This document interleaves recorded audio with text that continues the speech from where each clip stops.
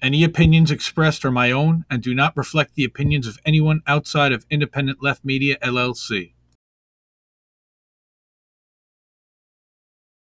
IndependentLeft.news. Independent Left News. Indie Left News. Independent Left News. Oh yeah, and I get news from Independent Left. Thank you, Independent Left.news. They actually put up posts of different shows, different things going on. Check out Indie Left. They're doing a lot of good things. They're on Twitter and Instagram, and they've helped promote our show a lot. Thanks for the work you do behind the scenes, too. This man does our Discord and some other help, so I just love to shout him out. Thanks so much, man. Yeah. They kind of really do a great job of pushing. Thank you, Independent Left, for reminding me of that. Check out IndependentLeft.news. IndieLeft.news. Indie Left, shout out.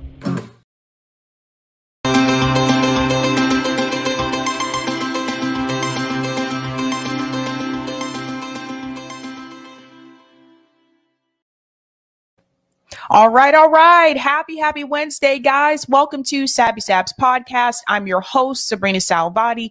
If you are new, I want to let you know that Sabby Sab's podcast is a part of Revolutionary Blackout Network. You can catch me there on Thursdays for the Roundtable and Friday for the Sabby Show. And you can catch me here Monday, Tuesday, Wednesday, and Friday. I have a special guest with me tonight.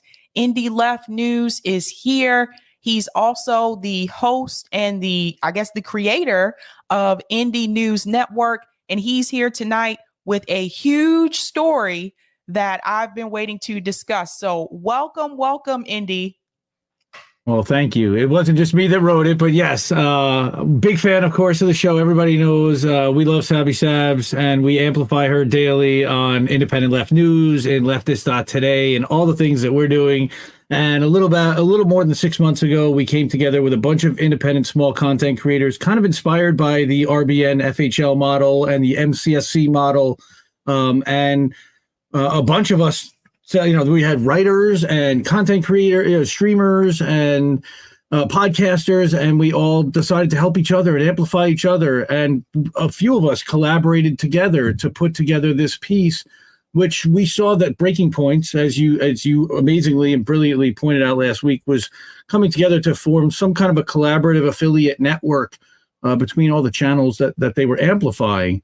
And some of my INN friends, brothers and sisters, we all got together and said, let's put together a piece that examines who these people are and what their backgrounds and motivations are, and are they truly independent? And let's start examining that. And it's been a rewarding and kind of haunting and frightening to learn what's going on. And that's why I'm here, and I'm glad to be able to talk to you about that. Awesome. So guys, let me let you know what I will be covering tonight. I'm going to go ahead and share my thumbnail really quick with you here. So tonight I'll be talking about Breaking Points funding. So of course, Indy is going to help me with that. I'm also going to discuss Matthew McConaughey Speaks Out, and also 4-day work week. Now that's an interesting story that just broke. And of course, Indie Left is here. So I want to go ahead and get started with that article that you and your crew put together, Indy. So let's go ahead and share that. And I'm going to let you, take the lead from here. Oh, you're going to share. Okay, cool. All right. So yes, this is an article that we put together. Again, just in examining, first we have the video that you wanted to share, and the Big Mad Crab, who does all of our thumbnails, he's our creative director over at INN, Greg.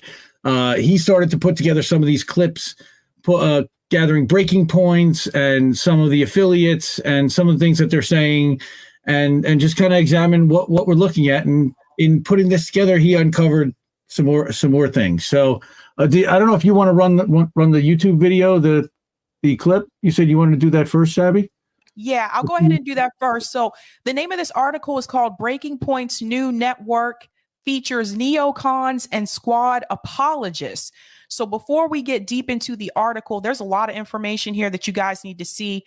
I do want to play this video here, which kind of gives you a short summary of what you should be looking out for when you are watching Breaking Points, which I think is very important. And this was put together by Big Mad Crab, who's also a part of N. So let me go ahead and actually hit watch on YouTube, because it looks a little bit better when we do that here. Cool. And here we go.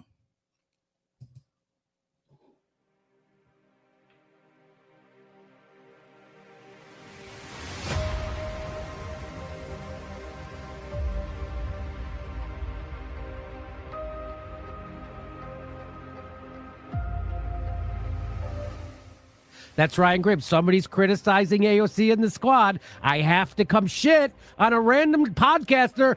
I'm the DC bureau chief of the fucking billionaire-funded Intercept, and I still have to peruse in Twitter defending politicians against podcasters' accurate descriptions.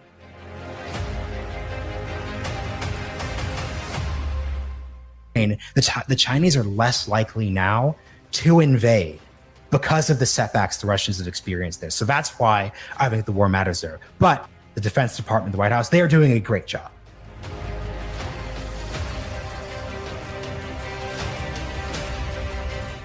That's what we already know, that Republicans are terrible.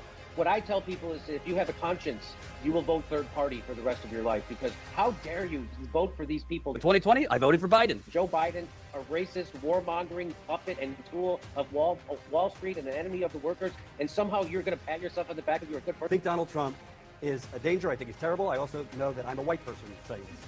But Hillary Clinton is not slam dunk 100% better that I, as an individual, can in good conscience vote for this. There seems to be a laser focus on one party. Flying there's earmuffs. Here you saying, David, is you're giving an out for them to not do this, and that's No, I'm not giving them an out. Yeah, I'm you saying I don't know the answer to when push really came to shove. If you said, I want these things that you really don't want to do, and that those lawmakers should then vote in the way that we're talking about to elect Kevin McCarthy Speaker. Just as a human being, you're misframing this. You keep, as a human being, you keep misframing the issue.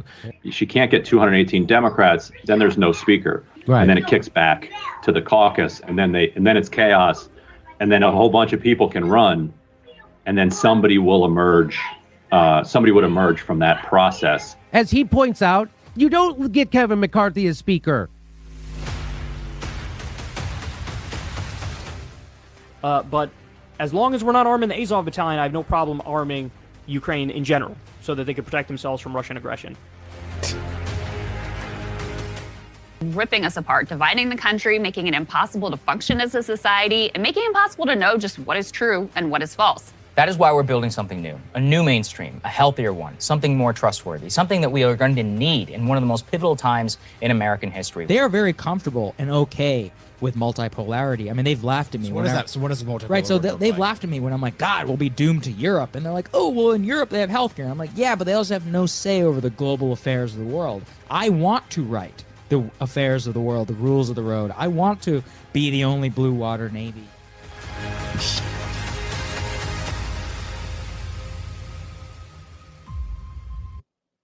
So first and foremost, Indy, I want to say, well done, very well done. And I have to say, like, that was so cringe, just hearing their talking points like that, which I had been suspicious about this before. I thought there was something up with their talking points last year, I noticed. And it was interesting to me because they continued to say that they were independent. Before we go on with the article, there is one thing I do need to retract. Last week, when I talked about this video and I talked about the platforms that were now partnering with Breaking Points, I made an error and I didn't realize that at that time. Real News Network is actually not partnering with Breaking Points. Now, I just repeated what Breaking Points said on their show, but now I was sent a tweet from Max, which I do want to share this. Someone sent this to me. Now, this is from Max Alvarez, who runs Real News Network. And he did put out this tweet. Apparently, I need to address a rumor. No, the Real News Network has not merged with Points Community. That's Breaking Points, by the way. That's their Twitter account. We remain an independent nonprofit network, and all of our stuff is exclusively posted on our channels. I produce a bi-weekly labor video for Breaking Points and get paid $300 as a freelancer. That's it.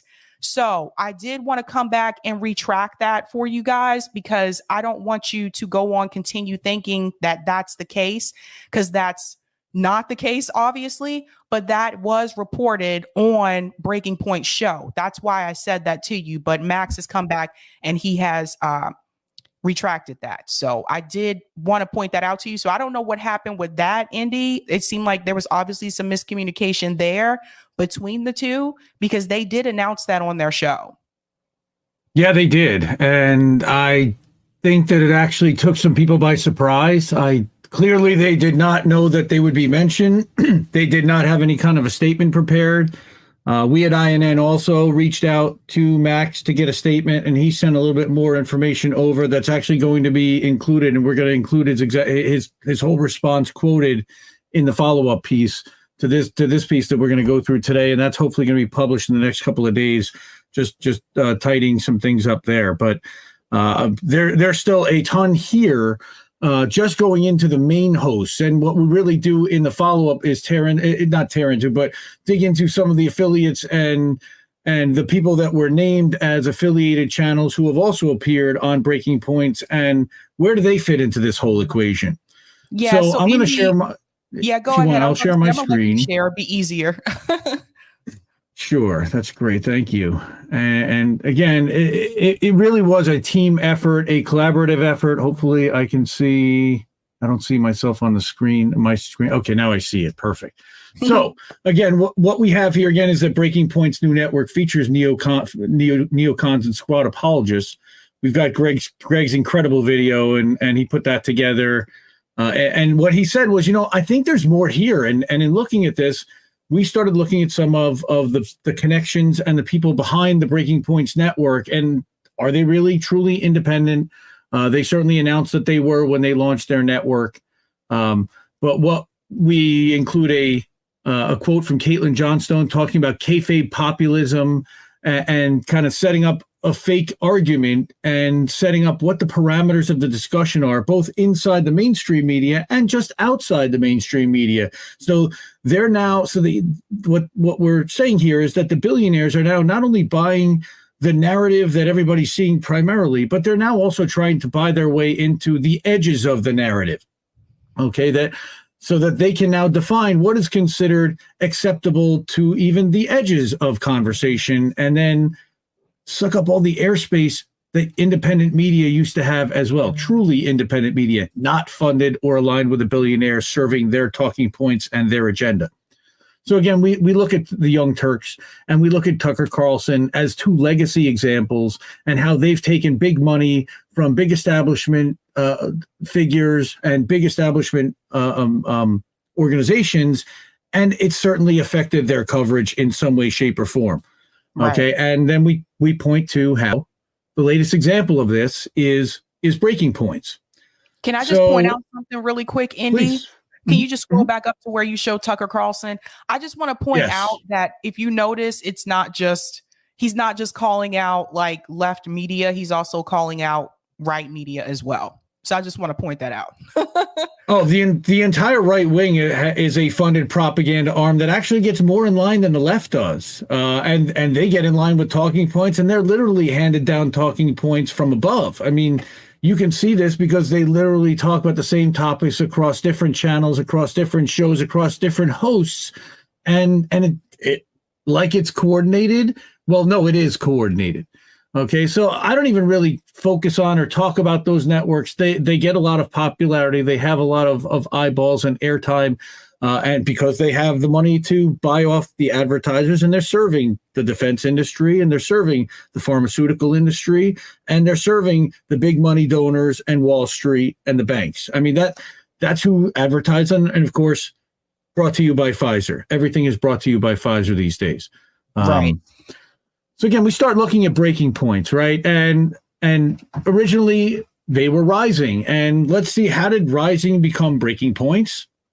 Well, originally you had Crystal Ball, who had started the show with Buck Sexton. Now, Crystal Ball herself was never really an independent media personality. She worked for corporate media. She then made a run for Congress. Then she worked for MSNBC, and then she started a PAC, and we can talk a little bit about the PAC that she started, and that's a little further down.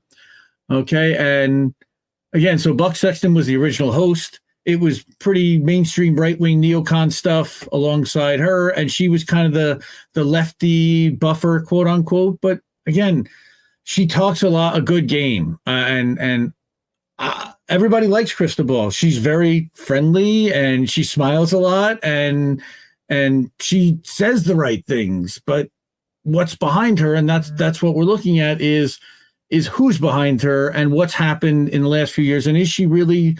What's her motivation? Is she really looking to gut the system and address systemic inequality and provide mutual aid to people who are needing it and get the money in hands of people who need it right now, while disrupting the wealthy people within the system?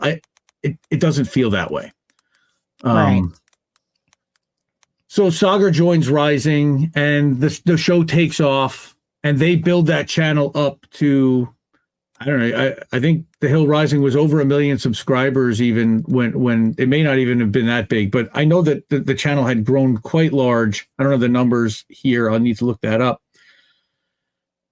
And then they decide that they're going to leave, and they're going to become independent. They want to be free from the influence of The Hill. And yeah, okay. So I do want to add something in here about Rising. Now, this is something that Kim Iverson did say when she came on the show last year. She did explain to me that there seemed to be this notion that a lot of people, for whatever reason, thought that Rising was independent. And she did debunk that when Kim came on here. She did debunk that and say, no, they're part of The Hill. They're corporate. They're not independent. But people thought that, or some people thought that, because Krystal and Saagar were hosting the show and there was a lot of Bernie Sanders coverage on there. But Rising is not independent. So for people who are not aware, I do want to say that. So when they said they were leaving, and they didn't have a good experience there from what I understand too. But when they said they were leaving and they were starting Breaking Points, it was like a huge thing, because it was like, wow, now they finally get to be truly independent, right? Well, that's the way it was sold, and there's a video that, and I think that it was actually in the in the next clip that we're going to be cutting as part of the second article, that has we're going to start something new. We're going to be independent, and we're not going to toe the line for corporate America. It's actually kind of funny. And again, so what are they trying to do? Oh, well, let's upgrade that studio. Got to upgrade that studio. Yep, guys. But this is what really got me was this tweet. Okay, now there's a couple things about this tweet that I find really interesting. First off, that Saagar's putting it out from his own personal Twitter. Why? Breaking Points doesn't have their own Twitter account. After all the success and all this YouTube growth, this is not an official show Twitter account. As far as I know, it's not. It only has 25,000 subscribers. How could they only have 25,000 subs for a YouTube channel that has over 800,000? Right. The other thing is that this tweet from Saagar on June 1st had only 21 retweets. Wait, wow. What? Okay, something is weird. Yeah, because even I have, I have what? I just hit 17K subs on YouTube. I have 20,000 followers on Twitter. So that account has 25,000 followers. Well, let's take a quick look at the BP community, and the BP community has 12,300 followers. No freaking way! Sorry, it's not even 25,000. Unofficial account for Breaking Points. It says right there, it's the unofficial account. They don't have a Twitter for the show. I mean,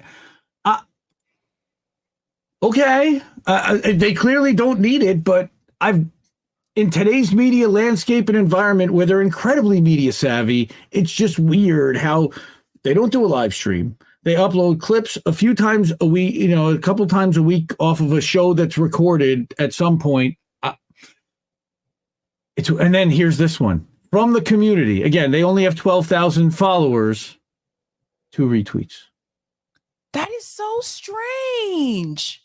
I guess I never paid attention to that because I don't I don't watch them anymore. Like I started watching them when they first started, and then I heard the talking points, and I was like, yeah, I don't know what this is about, but I'm out of here. But yeah, I didn't realize that.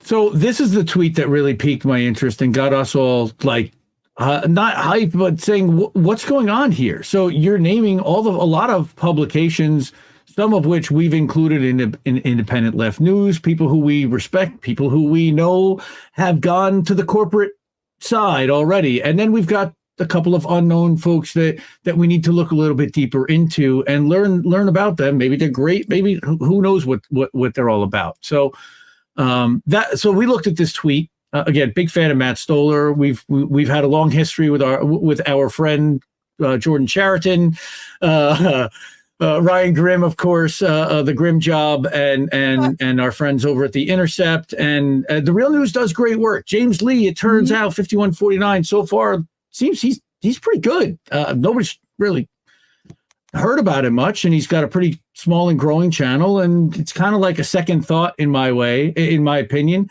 So again, these are all of the people that are affiliated with these different affiliated networks. So what they're trying to do is align to try to become stronger. And I completely agree with that strategy. I think that it's important for like-minded channels in the independent space to do that. But when there's a lot of corporate funding behind it, and then they're selling themselves as independent, that's where we're running into substantial issues. And this is why we wrote the piece, is because they are now positioned in the marketplace and in the whatever you want to call the YouTube space of entertainment.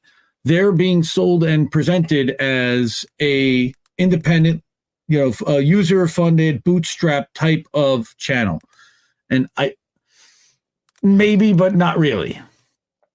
And that's why. Go ahead. Right. So I just want to mention to people at the beginning of that video that we played, Pierre. So Pierre is a billionaire. He founded eBay. And so he's connected here, right? Because he's part of The Intercept. So for people, when Jimmy Dore makes that joke and says Ryan Grimm is paid by 3 billionaires, like that's true. That's not like an exaggeration. So he's in the mix here. And then I know I'll let you get into the stuff about Krystal and about like the Hudson Institute and all of that stuff too. Yeah, that's what really raised the red flags with us, was the Marshall and Sagar. And again, shout out to The Dissident, who also has a great Substack, the 307.substack.com. He's a member of the Indie News Network. He did a lot of the research on Marshall and Sagar, who I, again, have not really been paying very much attention to. They're not in the lefty space, but they're part of the independent media space in their minds, and they're claiming to be. So it's really interesting. She talked about some of her reflections in the 1 year, but we talked a little bit about Krystal and her background, that there was a financial corruption scandal around the People's House Project in 2018, where I think you even covered this, that less than 3% of the money raised went to funding candidates. It was about $48,000, but there was over $273,000 paid in salary to Krystal herself. And yet also alarming, DNC connected law firm Perkins Coie was paid almost $18,000, the sixth highest paid vendor. Right. So that also, go ahead. Oh, go ahead.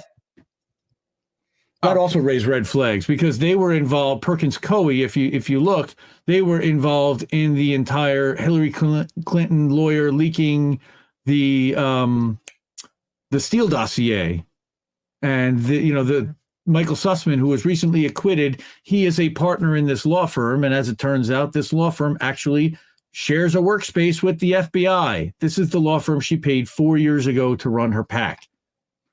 Right.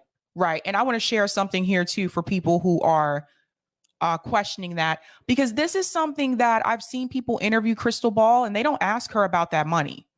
And I think people need to ask about that. So let me go ahead and I'll share that here. So this is what Indy is referring to. Krystal Ball's Democratic PAC gives less than 3% of money raised to candidates. So for those who are not aware, Krystal Ball did run for Congress. So this article was published February 13th, 2018. And it says a PAC ran by progressive media personality Crystal Ball has paid more money for her salary than it has given in support of Democratic congressional candidates. The stated mission of Ball's Run People's House project is to support working and middle class Democratic House candidates in the Midwest and Appalachian states. But the FEC records show, and guys, this is what I went over last night. Those receipts I showed you about Reid Hoffman and the money that he was donating to Crystal Ball, even going into 2020 when there was no longer a campaign for her.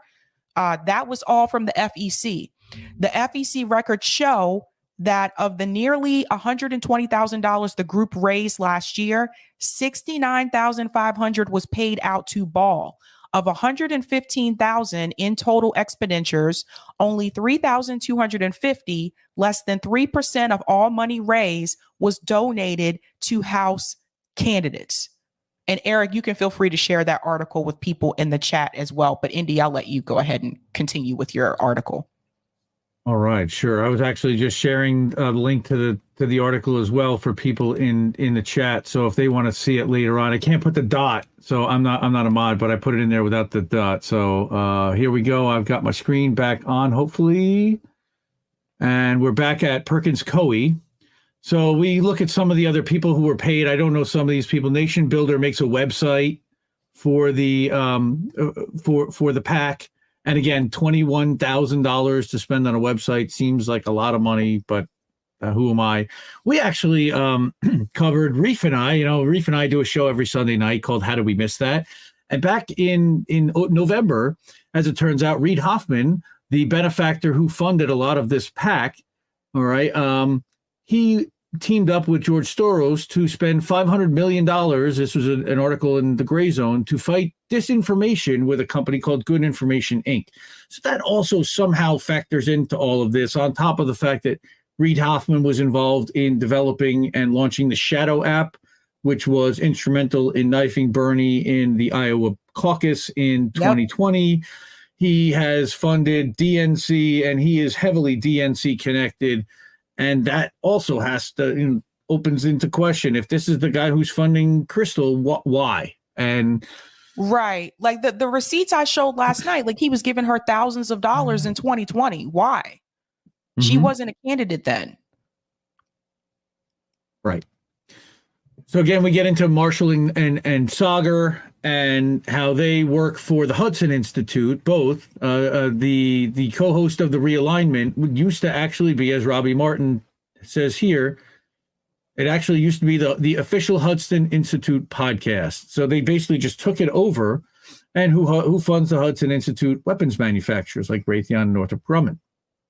Yeah, for people who are not aware, so the Hudson Institute is a neocon think tank.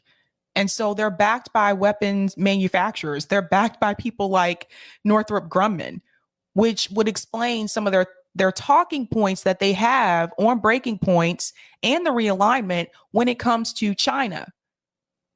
Because there's a lot of fear mongering that comes from Saagar about China. So now this is why you need to know about the funding, so you understand why people have the talking points that they have. And why they're bad on Ukraine, apparently, too. Again, have not been paying attention, but again, they're going to carry the national security state line, at least from the Saagar side. So you're going to get a lot of this fear mongering and a lot of this bombastic military saber rattling. Again, who's been on the Realignment? You've got Mike Pompeo, of course, who's now going to have to testify in a Spanish court, I think, because having to do with the UC Global case. Then we've also got Josh Rogan, again, Washington conservative establishment people, Josh Hawley, again, hardcore.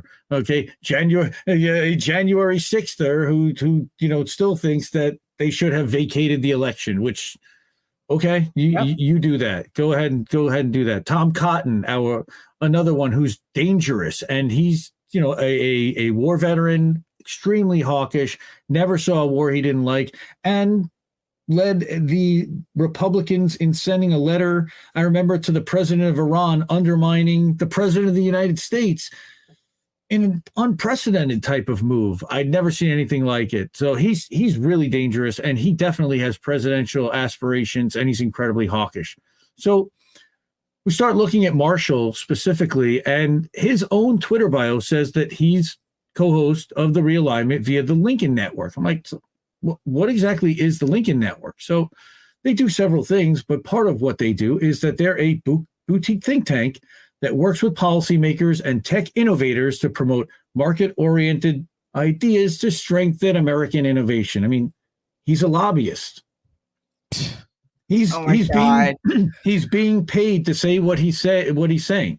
All right. He may believe it, and he may be paid because he actually believes it, and his beliefs actually align with the way that they're doing this, but they wouldn't be paying if he wasn't saying that the way that he's saying the things that he believes.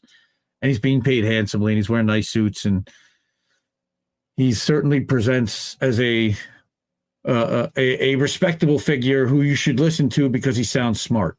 Well, can I just say something else too? It's really interesting to me how like he is basically, and I think this is important for people to understand, by him being the one Black person, a part of this partnership or whatever you want to call it, he is now going to be the voice for Black people. Marshall Kosloff is going to be the voice for Black people. He is essentially right now a token. And I'm sorry. I hope more people are calling this out, but this is suspect. This is a problem. You mean to tell me the voice that you have? When you see these ties, okay, when you start to see that he's tied to AIPAC. Yeah, exactly. He's anti-BDS. He's against BDS. And this is the voice that they have for the Black community as a part of Breaking Points. They picked a Black conservative. Yep. Wow. Right. Okay. So it's kind of funny, but the conservatives are the people of color here. Yep. I do find that interesting. And I'm sure they had to search pretty far and wide, but to find one that was purported to be independent at the same time. And look, Saagar, look at those beautiful teeth. Rumor has it, and if you look at him now when he smiles, the rumor is that he had veneers, and I think he even talks about it on the show that he's had his teeth capped for veneers, and he looks great. He wears $2,000 suits he's dressed to the nines. He's well funded, and again, why? Because he also is part of the Hudson Institute. Okay, but and they have the Realignment podcast that's already been monetized and has already been paying them and allows them to be able to fund all of this, on top of the fact they could potentially go get a business loan from a bank and do this bootstrapped quote, or use their own funding from the money that they had gotten over the years being funded by billionaires and think tanks and weapons manufacturers. So can I just point out for a second? I'm glad that you paused on this picture, because someone mentioned in my chat a couple of days ago that Saagar doesn't talk to Tucker Carlson. That's a lie. I think people need to remember that he actually used to work with Tucker Carlson. So you see what I'm saying? Like, why is it okay for Saagar to have a relationship with Tucker Carlson, but it's not okay for, what's his name? Aaron Mate to go on to Tucker Carlson's show? It's not okay for Chris Smalls to go on Tucker Carlson's show. It's not okay for Jimmy Dore to go on Tucker Carlson's show, but it's okay for Saagar to have a relationship with Tucker Carlson. These are the things I want you guys to pay. Yeah, I want you guys to start paying attention to these things. When people start to smear people for talking to Tucker Carlson, I want you to know if they smear Saagar for doing the same thing, because I noticed they don't. Well, Saagar's a conservative, so it would be more natural that he would do that. And I think that he, that would be the argument I think you'd get for them. But what you see is that Saagar often slips into neocon talking points, into and breaking points.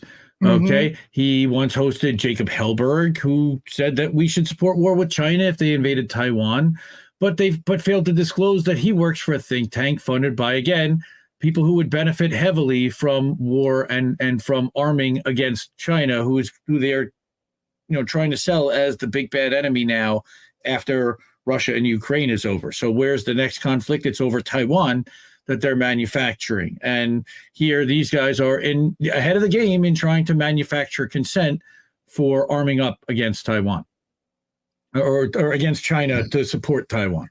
Sorry. Yeah.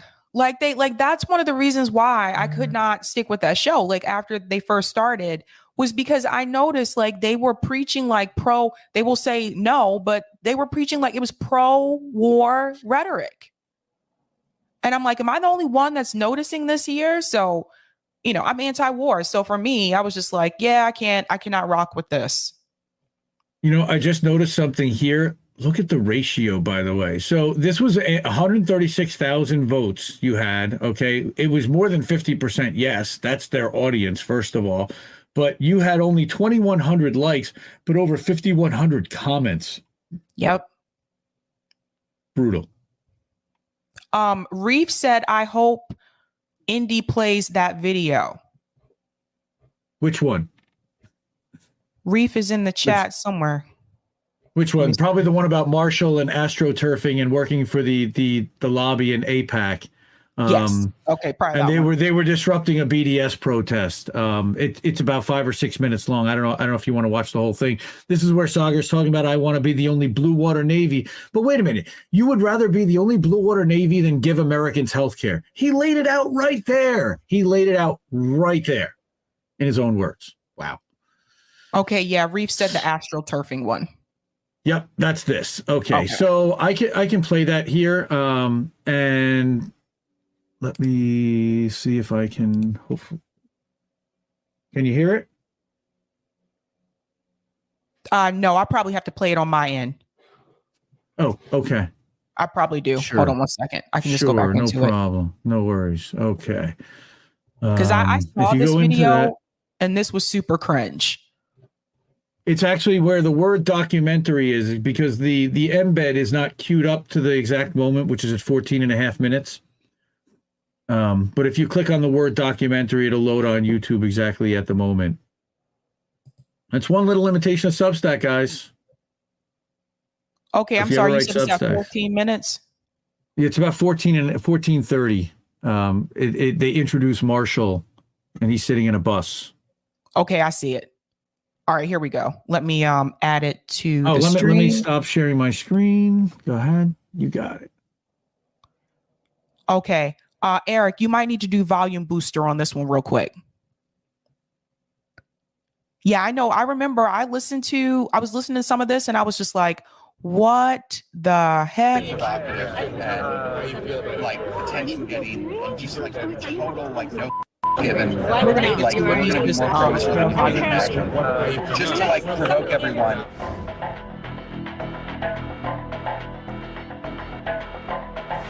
Pollock believes the American public, unlike those in Britain, will connect us, to connect dots that they don't exist. Let me do it, Eric. Let me get it to 14:30.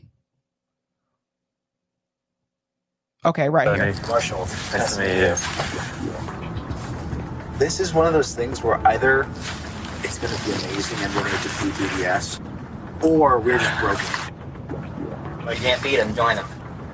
I'm obsessed with winning, so I just want to win. So I want to win something. I don't win anymore. The protesters are on a fellowship program run by a conservative think tank called the Hoover Institution. The whole fellowship extravaganza, like you guys are being like foot soldiers of conservative movement. This is actually the first foot soldier activity that I think it's been important to do. Tony, what's your connection to the conspiracy that we're all part of? Yeah, Diesel Project. So you can't not come. Their plan is to disrupt the National Conference of Students for Justice in Palestine. Marshall said that the pro-Israel protest had been poorly planned. It's a very fly-by-the-pants procedure. It was basically just like Noah Pollock coming and being like, look, there are these jihadis who basically support suicide bombing, and they're at a campus, and you have to stop them. A chance to shout at Arabs? As we're leaving, we mentioned to our boss yesterday that we're going. She's like, oh yeah, that's mandatory. You need to go. While they've been told they have to take part in the protest, not everyone on the bus is convinced it's good for their reputation. Do you know what my worst nightmare is?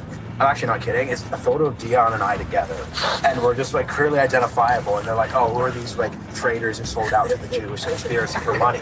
I'm like, "We did. We cost $50,000 plus benefits." As the bus leaves, they discuss whether there's any point in staging the protest.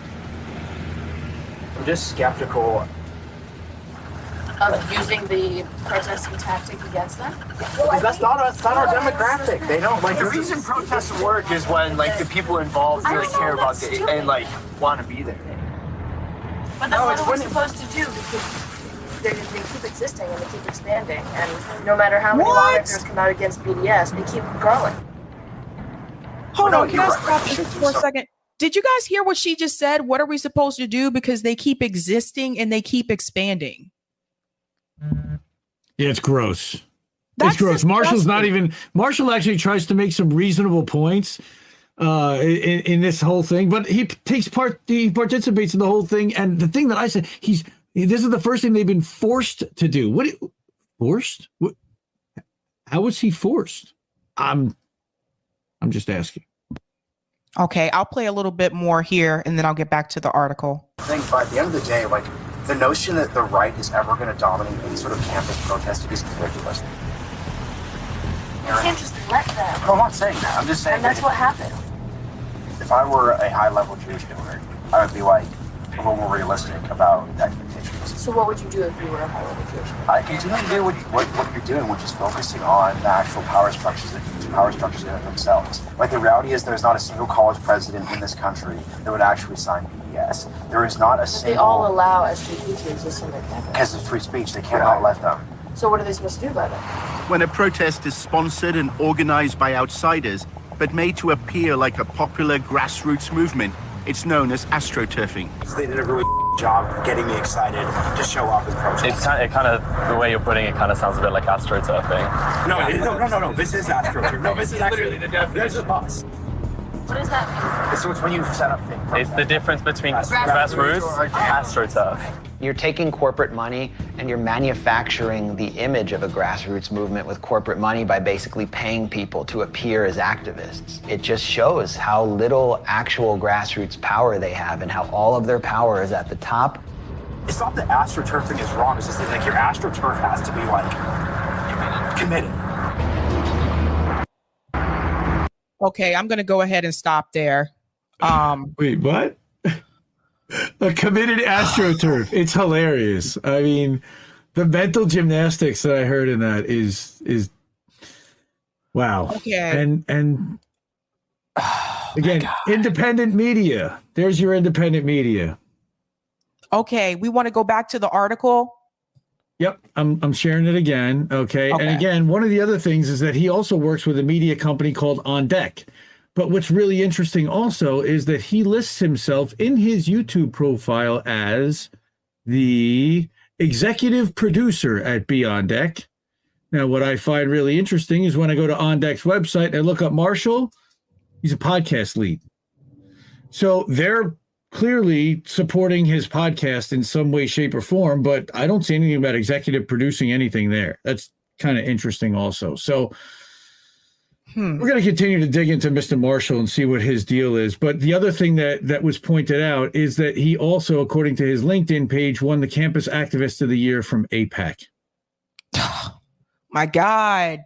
So this doesn't make any sense. And I have to chime in here and say this because on one hand, you'll see them on Breaking Point say, yeah, you know, we're interviewing Nina Turner. Nina Turner talks about how this dark money came in at the end, you know, towards the campaign right before election day from AIPAC, and they'll sympathize with Nina Turner. But at the same time, here you go. You have someone that is a part of your network. I don't even know if they call themselves a network. We can get into that in just a second, Indy. But you have someone that's a part of your network that is funded by AIPAC. How does that make any sense? Well, because Reid Hoffman also is involved, I believe, with AIPAC, and I believe I don't know if Pierre Omidyar is, but what's happening is that these guys are actually funding both sides. They're funding both sides of the argument so they can set the parameters on both sides, and they control the fake fights in between. That's what we are finding more and more of. Okay. So again, here we get into The Intercept, and we know about The Intercept censoring our friend Glenn Greenwald and the Hunter Biden laptop story, which we know, of course, is true. And he does a scathing 45-minute deep dive on all the things that have gone wrong with The Intercept. And I have questions about how The Intercept was funded in the first place, and Glenn's been incredibly well taken care of for the last 8-10 years. He's got incredible integrity, and he's broken some great stories. And this story is not about Glenn Greenwald. And again, this is about the people on Breaking Points. Although Sagar is a huge fan of Glenn's been involved with Peter Thiel quite a bit in founding and launching Rumble. Again, tremendous admiration and respect for Glenn Greenwald and what he founded with The Intercept. But what it became is why he left. It's incredibly disappointing to see what it became. Betsy Reed, I think, had a lot to do with that. Jeremy Scahill kind of stepping back in 2020. You didn't really see him much on the scene other than a softball interview of AOC after the election had happened. All right.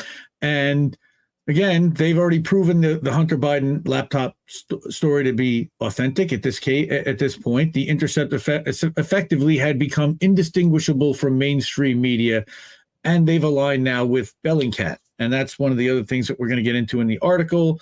There are examples from 2018 how they were towing the line on Syria.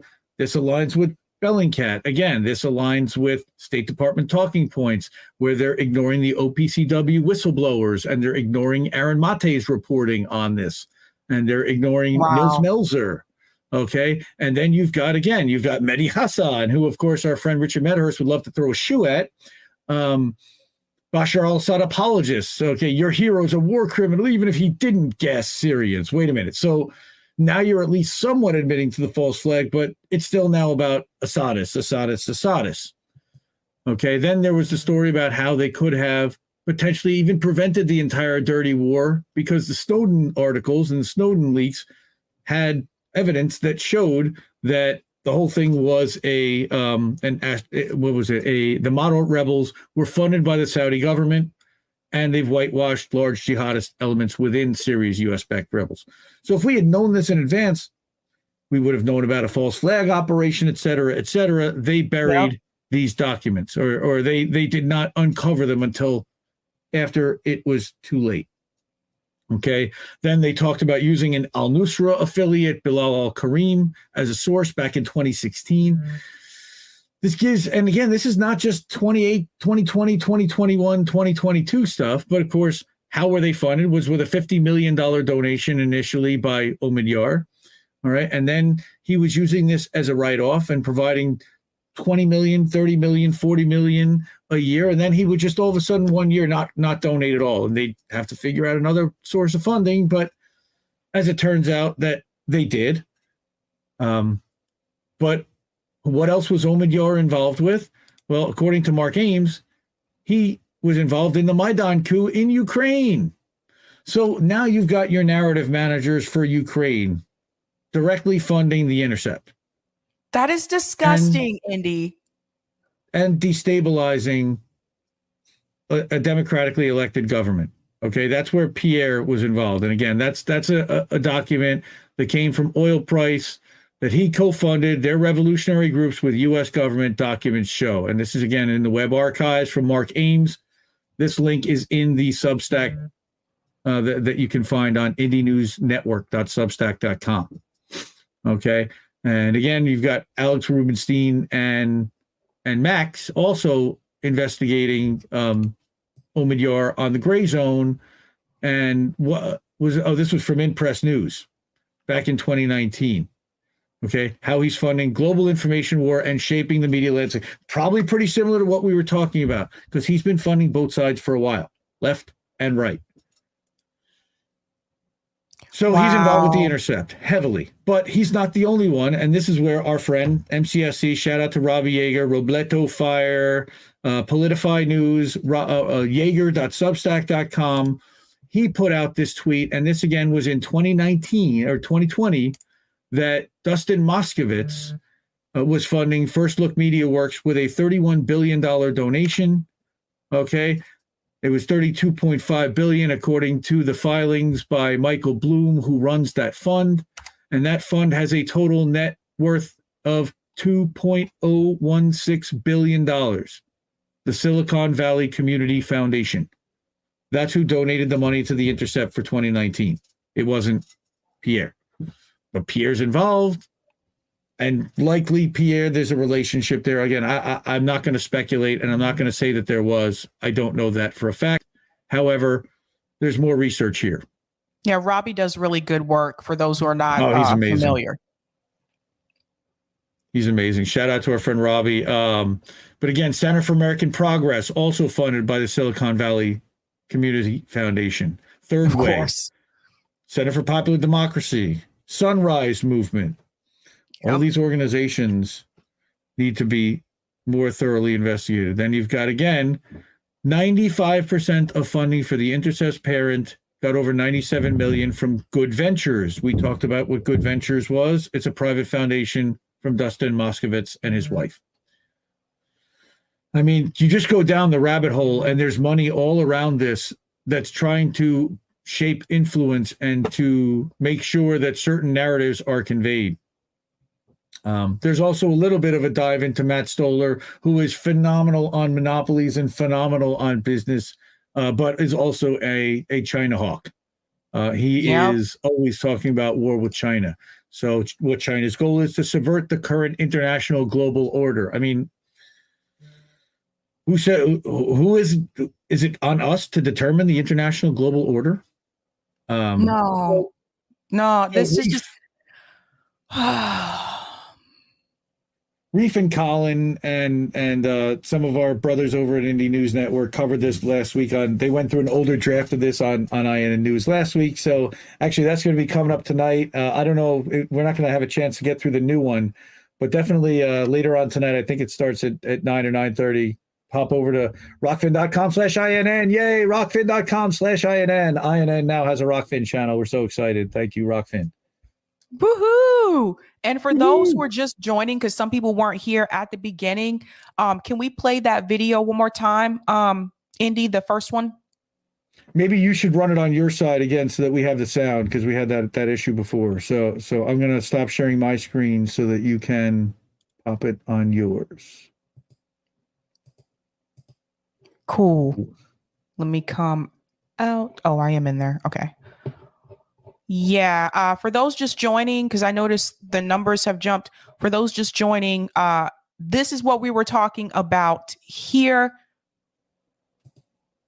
Breaking Point's new network features neocons and squad apologists. So I do want to play that summary video really quickly to show you guys some of the talking points.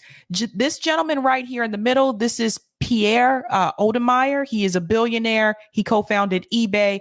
And of course, most of you will know the other people that are part of the network behind them. I'm going to go ahead and play this again, and then I'll say what I said again about Real News Network in just a second.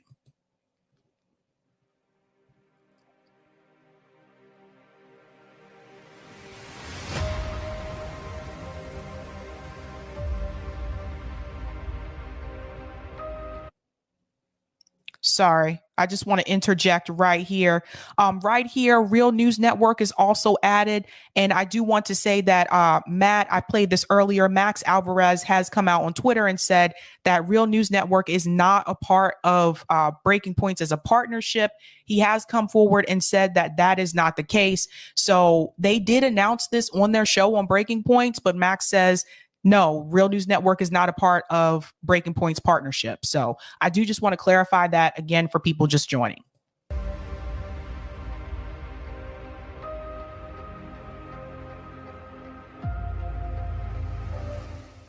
That's Ryan Gribb. Somebody's criticizing AOC and the squad. I have to come shit on a random podcaster. I'm the DC bureau chief of the fucking billionaire-funded Intercept, and I still have to peruse in Twitter defending politicians against podcasters' accurate descriptions.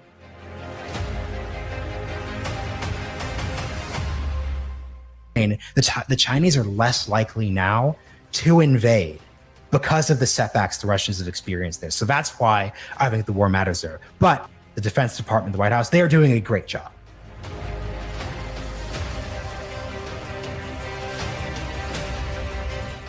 That's what we already know, that Republicans are terrible, What I tell people is if you have a conscience, you will vote third party for the rest of your life, because how dare you vote for these people? In 2020, I voted for Biden. Joe Biden, a racist, warmongering puppet and tool of Wall Street and an enemy of the workers, and somehow you're going to pat yourself on the back of you're a good person. I think Donald Trump is a danger. I think he's terrible. I also know that I'm a white person saying this.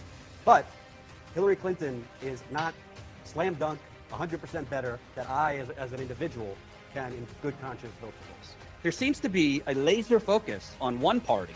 Blinders, earmuffs. Here you saying, David, is you're giving it an out for them to not do this, and that's no, I'm not giving them an out. Yeah, I'm you saying I don't know the answer to when push really came to shove. If you said, I want these things that you really don't want to do, and that those lawmakers should then vote in the way that we're talking about to elect Kevin McCarthy Speaker. Just as a human being, you're misframing this. You keep, as a human being, you keep misframing the issue. She can't get 218 Democrats, then there's no speaker, right? And then it kicks back to the caucus, and then it's chaos, and then a whole bunch of people can run, and then somebody will emerge. Somebody would emerge from that process. As he points out, you don't get Kevin McCarthy as speaker. But as long as we're not arming the Azov battalion, I have no problem arming Ukraine in general so that they can protect themselves from Russian aggression. Ripping us apart, dividing the country, making it impossible to function as a society, and making it impossible to know just what is true and what is false. That is why we're building something new, a new mainstream, a healthier one, something more trustworthy, something that we are going to need in one of the most pivotal times in American history. They are very comfortable and okay with multipolarity. I mean, they've laughed at me. So what is that? So what is multipolarity? Right, so they've laughed at me when I'm like, God, we'll be doomed to Europe. And they're like, oh, well, in Europe they have healthcare. And I'm like, yeah, but they also have no say over the global affairs of the world. I want to write the affairs of the world, the rules of the road. I want to be the only blue water navy.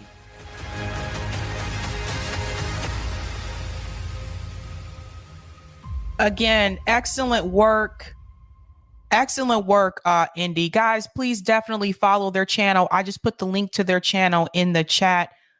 You guys have done like great work here. Like, honestly, I said this last year when Case Study QB came on. I was like, there was something about Breaking Points to me. I was just like, I don't believe they're 100% independent. I just didn't believe it. Because I was looking at the numbers and like, if you're in this game, you kind of know how much things cost. Audio equipment to be mic'd up in a studio and not have actual mic in front of you. Those things are very expensive, you guys. And yes, I know they have Patreons and they have like, subscriptions and things like that. But I'm looking at somebody like David Pakman, who has millions of followers. Granted, I know David's not really left, but has millions of followers. Even David Pakman has sponsors. You know what I mean? You'll see like commercials and stuff like that, like on his show. So he doesn't claim to be something that he's not. Same thing with TYT. They acknowledge that they got that money from Jeffrey Katzenberg. So my thing is, if you are backed by billionaire money, don't come on stream. Well, not really stream because they don't really live stream. Don't come onto your show asking people for money and telling them that you're only funded by your viewers. Like, that's the problem that I have. You know how many people, since this article came out, you know how many people have reached out to me and told me that they canceled their subscription for Breaking Points because they truly believe they didn't have any other money coming in. Like, that's not right. They call themselves, we're going to make a new mainstream. I mean, they're basically, they tell you what they're going to do, and but we're independent. Are they really truly independent? That's what really got us all kind of looking into this, because we all are bootstrapped. We all are self-funded. We are not corporate tied. We are not billionaire tied whatsoever. Okay, we're here to represent the people. We're here to get the agenda across for the people, and we're not here to gatekeep, and we're not here to tell people that it can't be done now. And that's what a lot of these people have in common. They're all running a lane. And I'm going to talk about this in the next one, but there was just recently they did a clip where Crystal basically comes out and admits that there really is no lane for straight news anymore, and that everything is going to be catered to a specific audience, not realizing that it was really telling on themselves as much as talking about quote unquote the right wing or the left wing or whatever it is. It's all just corporate funded, serving the interests of somebody, and you have to look at who. It doesn't mean that all the work they're ever doing is terrible and that you should dismiss it completely. What that means is we need to take it into consideration. We need to take it with a grain of salt, and we need to consider what their agenda and motivation behind what they're saying, why they're saying is, and use it as a data point. Right, 100%. And this makes a lot of sense, Indy, because now when I think back on the fact that Ryan Grimm smeared the marches for Medicare for All, he smeared our General Strike Summit. Keep in mind, back then, we didn't even have 10,000 subs like back then, I don't think. He smeared all those, any type of direct action, things that we were trying to get done outside of electoral politics, here they would come in. Like people like Ryan Grimm would smear us like on Twitter. And I look back at it and I'm like, these people are controlled. Like, I feel like they're controlled opposition because it's like you say you want better things for people, but they only want you to do it through the Democratic Party. Anytime you try to do something outside of that, with the exception of labor, anytime you try to do something outside of that, like mutual aid or direct action, if you notice, they don't really back it. I remember when Crystal and Saagar were still on Rising, I had to stop watching them on Rising because I didn't like the talking points that Saagar had about the George Floyd protest. And to seeing Crystal sitting there right beside him and just nod and go along with him and not even push back, and you're supposed to be the left perspective on the show, I was like, I'm not going to be watching you for a while. I'm not going to be watching you for a while. You sit there and you let Saagar say the things that he said about the George Floyd protest. And so the point that I want to get across to everyone watching this is all of those people that you saw, all those people are wealthy.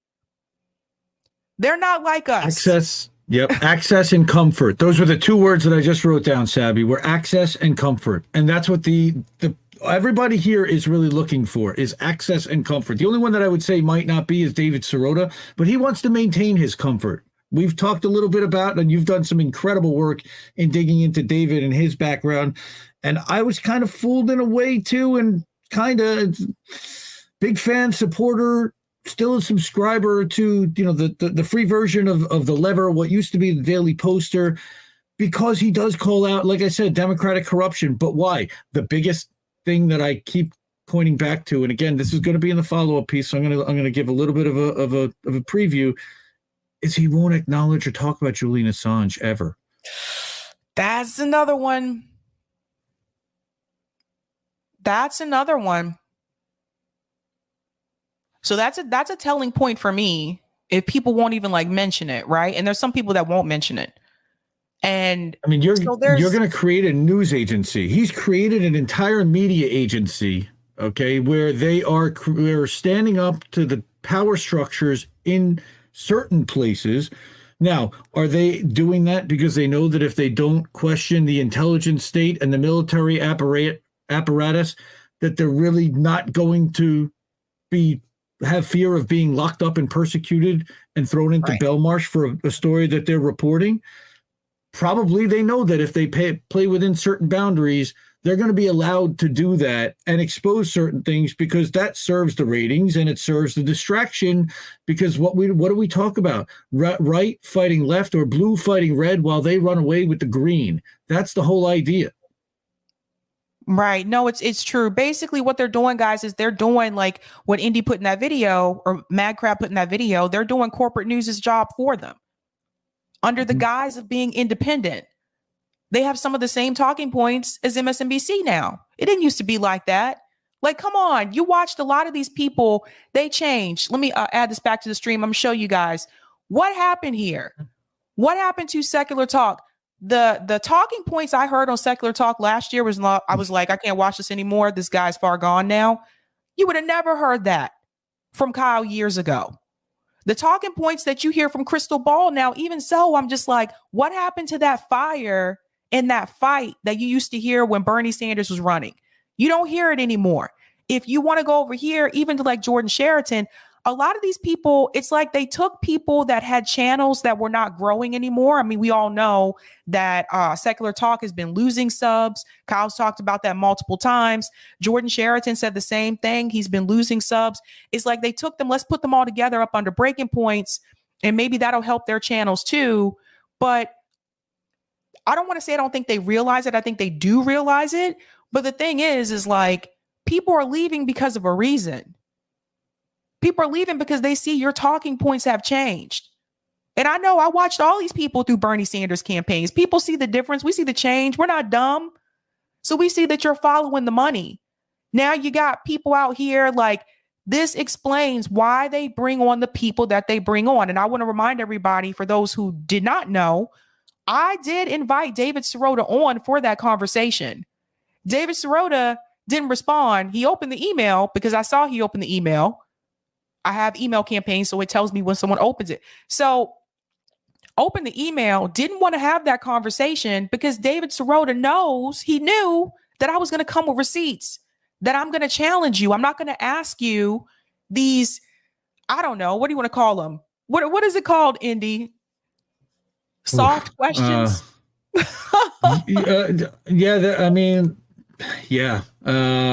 It's, again, they want to go through the articles that they're writing and covering on the lever. It's creating an ecosystem that can ignore certain stories that they don't want to really cover. Right. Even though like press freedom stories. Okay. I don't know if I remember hearing the name Daniel Hale out of anybody in that group. I don't know. Chelsea Manning, I know we definitely heard about and from for sure. Right. Softball. Softball. Yeah. We don't want to get softballs, okay? And yes, they do. And Jeremy Scahill gave a softball interview to AOC. I mean, we have such little access to these people. They don't represent us anymore. We've been talking for that. We don't even talk about electoral politics anymore. We really try not to. We're focusing on direct action and mutual aid and how do we actually bring them back to the table, because we know they're not listening to us. It's an election year. And they think that they can do this without us while knowing that the Democrats are going to get crushed across the board. And you never hear them tell you to do mutual aid or direct action. They make it seem like they present to their audience that the only option that they have is electoral politics. And that's because they don't want to do it. They don't want to do direct action. They don't want to do mutual aid. They like being comfortable. Like I said, a lot of these people are wealthy. Some of them come from money. They don't want to do anything. They don't want to get their hands dirty. They're stuck in 2019. They really are. They still think that the entire left is together and we're all going to unite behind Bernie and we're going to push the Democratic Party to give us universal health care and cut the military and do all the things that we think that the Justice Democrats should have done. Well, we know that Justice Democrats were really just Democrats, and it's really disappointing. It's not something that we take pride or laugh at about saying. It's right.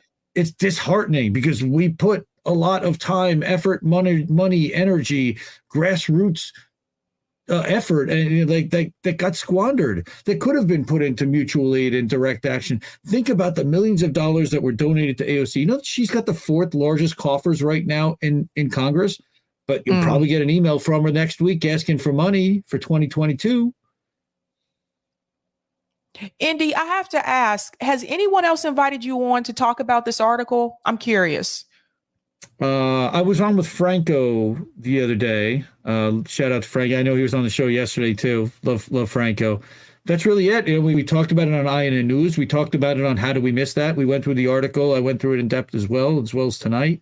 And again, I appreciate you having me on and giving this story light and talking about these independent quote unquote networks, because what they're doing is they're taking up the space that an FHL, RBN, that INN, that MCSC network, that Action for Assange should be acquired. You know, again, YouTube is never recommending our channels or our shows or our videos anymore.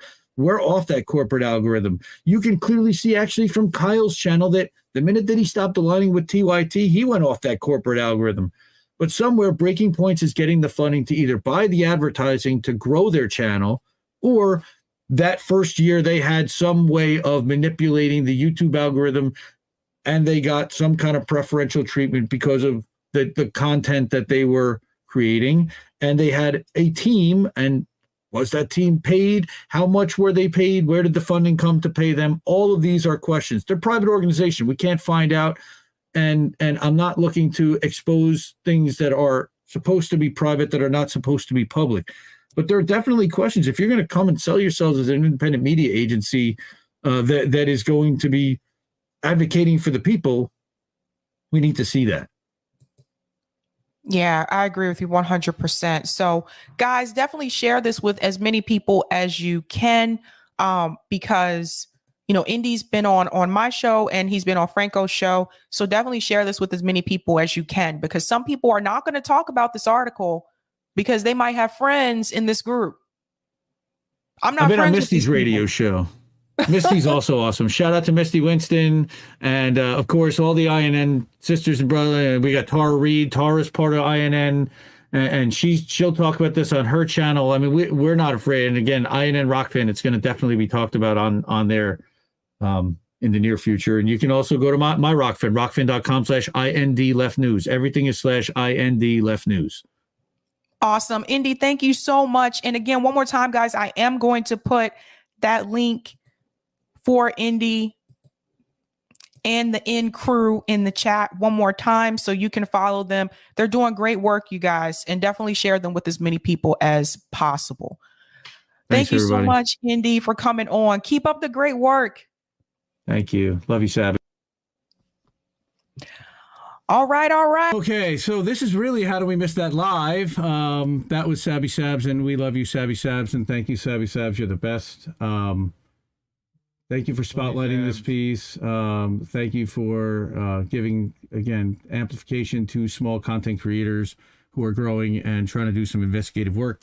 Thank you to all the INN people that helped put this together, including the guy sitting next to me, Reef, as well as Big Mad Crab, who put the video together, and The Dissident, and follow him, the307.substack.com. Again, hi, everybody. This is Andy. I'm the Bong Father, as you can see from my plate above my head. You got the Reef Breland guy next to me. This is How Do We Miss That? Howdy. So it's Sunday night. It's a little later because we saw Sabby and I was on Sabby's Wednesday night. But How Do We Miss That is a show airing on Rockfin, and we are on double Rockfin tonight. Rockfin.com/INN. We'll talk about that in a minute. Rockfin, YouTube, Twitch, Facebook, Twitter, Odyssey, Telegram. Sunday nights, 10 o'clock Eastern, 7 p.m. Pacific. Reviewing a few big stories. This is only just one other big story. We haven't seen cover much in our independent media space this week. And you know who your hosts are. And Reef is also the creator of the Jimmy Dore Discord, unofficial. He's the host of Reefer After Dark on the INN Network. He's also the host and creator of INN News. And watch out for that on Wednesday nights, about 9 p.m. Eastern, usually on the INN Network. So all the stories were featured in our Substack, but actually it was featured in IndieNewsNetwork.substack.com. It was an exclusive to INN. That was a collaborative effort between all of our INN folks.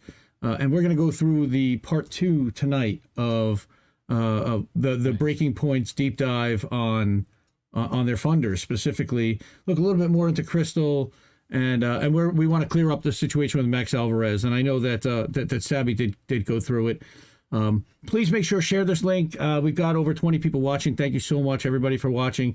INN, Indie Left News, and we've got it on all those different channels. So wherever you're watching, share it on Twitter, share it on Facebook, share it anywhere, please. Instagram, cap it, tell everyone to get over here and watch. So shout out to all the supporters. My goodness.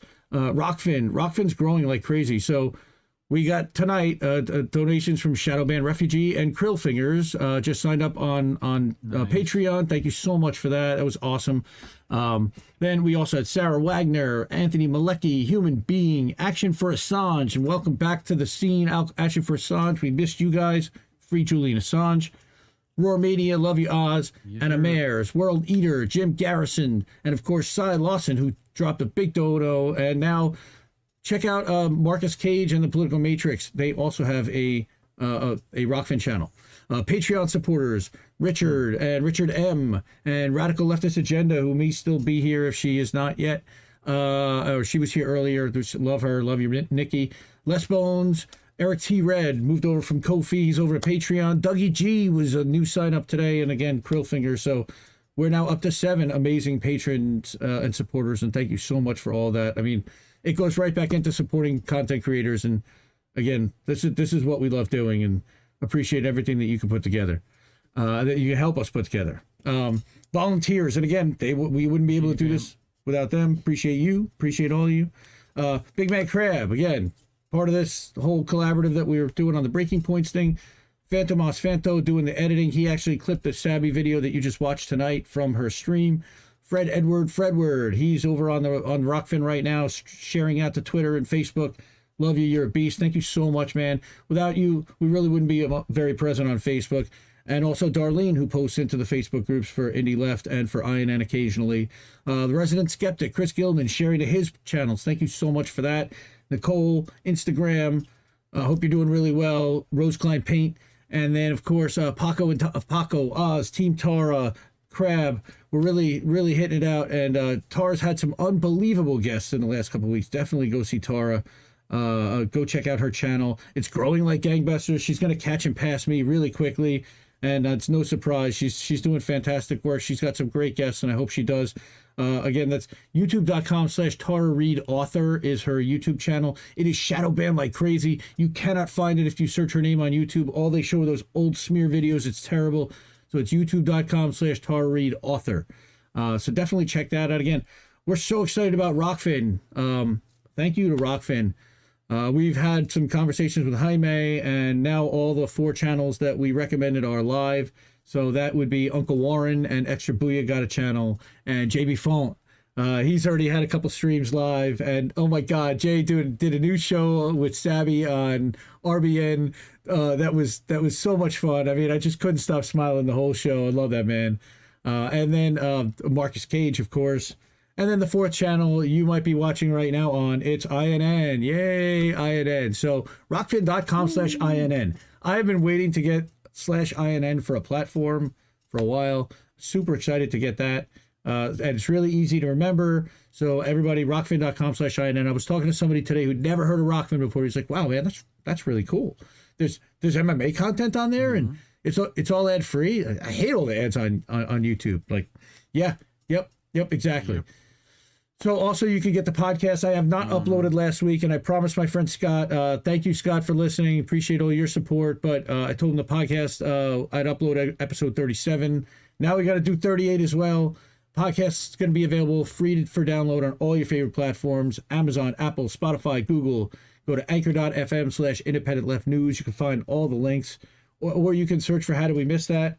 Subscribe. Please leave us a 5-star rating. And actually, I was told by Scott that he said, hey, Alexa, play Leftist.Today podcasts. And that worked. And it played episode 37. How about that? Or episode 35. How about that? Freaking awesome. So you guys can do that. And apparently works with Alexa as well. Again, check out INN News on Wednesdays. They're probably going to go through this article that we're going to go through, and you're going to see some different people go through it. I don't know who's going to be joining with Reef and Uncle Colin. And then Jesse's new show, American Tradition. We're going to have episode 4 is going to be on Tuesday night. And I don't remember who he said we're going to roast, but it's going to be a blast. And that's just one of the absolute pleasures to do, is to engineer and work with Jesse and listen to him and fanboy out every 2 weeks. So we do want to get to this article. So I'm going to go to the diddly doot, and when I'm going to diddly doot, we're just going to go to Indie Main, and we are in studio mode. Yes. Twidget. Oh yes. Hi. Yes. We're not live anymore. We don't need to say that. Throw your Patreon link in the chat, please. Yes. Can you hook it up, Reef? It is. Thank you. Patreon.com/IND Left News. Everything is /IND Left News. All right. Now we have the live chat going through. Everybody will be able to see that. And refresh your oh, never mind, it's fine. I think we're good. All right, so I wanted to show everybody, this is Leftist.Today. This is our Substack. We did clip up last Sunday's clip, and that is currently the article at the top of our Substack, and it's got 6 videos that you definitely need to check out. It's JB Font's stream announcement about getting his Rockfin channel. It is the Bank Sisters talking about Camp Dada, and definitely go to support Camp Dada. They're going to be doing some camping at the end of the summer, Labor Day, and they're trying to organize and get labor and organizers together to kind of stick a finger in the eye of some of the wealthy people out in the Hamptons, but have a good time and learn and get together and really build community. You've got Max and Jimmy talking about the Bilderberg Group, and actually that kind of ties into what we're talking about today. There's Jimmy, 1.03 million subs, and then there is said JB and Sabby show. So, and RBN, let's help RBN get to 20K if you're not already subscribed. Revolutionary Blackout, fantastic network, great content creators, good friends of the show. And then, of course, again, here are all the links. You want to know where you could find that? Again, leftist.today. And there is the Patreon link, patreon.com/INDLeftNews. Again, you've got it there, but let's just drop it in there for everyone. Again, I don't push it because I'd rather you guys support all these other amazing content creators in INN. I really appreciate everything you do to support it. And again, I just put it right back into supporting everybody else. And again, Anthony, thank you so much. A new Patreon. Yay. Okay. You're the best. Okay. And then we've got Shadowban Refugee, and he's got a Bogfather is then Cockfather. Less than, I don't think so. Let's make Molotov's cocktails and read Tolstoy and Dostoevsky so we can really get to know each other. Right. Let's read theory.